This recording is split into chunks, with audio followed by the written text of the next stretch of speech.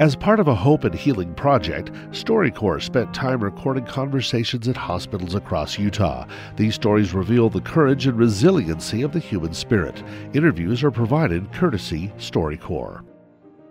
Congenital heart disease kills more kids than all childhood cancers combined. Nola Spicer and Nicura Thompson know this firsthand.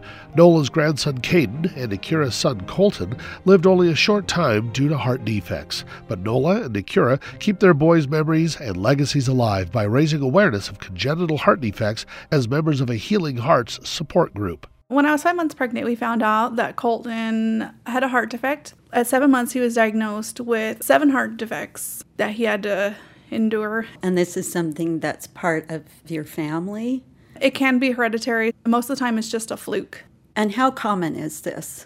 Every 1 in 110 children are born with congenital heart disease. And congenital heart disease kills twice as many children as all childhood cancers combined. Wow. In our particular situation, our Caden was diagnosed when he was about 4 months along. He only had half of his heart develop.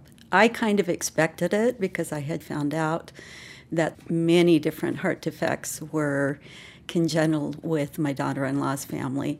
From the year 1919 until now, there are 11 babies that are buried in the same cemetery that are all from the same family.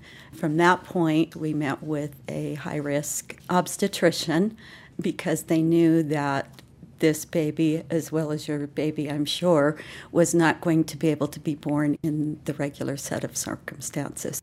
So tell me about what happened after that in your case. We delivered at the U of U. He was transferred over to Primary Children's, and he stayed there for about 5 days. He came home for 12 days, and unfortunately, he had some breathing issues, and he was life-flighted to Primary Children's, where he stayed the next 20 days.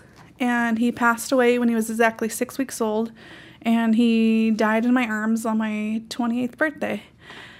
So ever since then, I've kept trying to keep his memory alive and just raise awareness on congenital heart disease.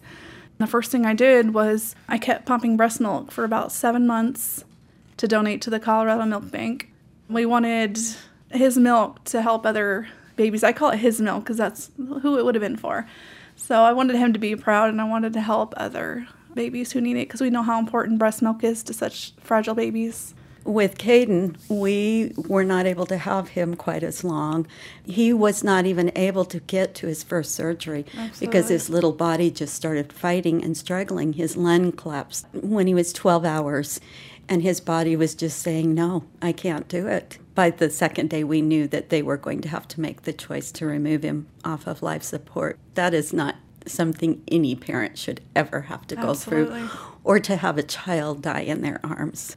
My fight will never end until I can spread awareness, because Colton's my son, and he'll always be my son, even if we only had him for 6 weeks.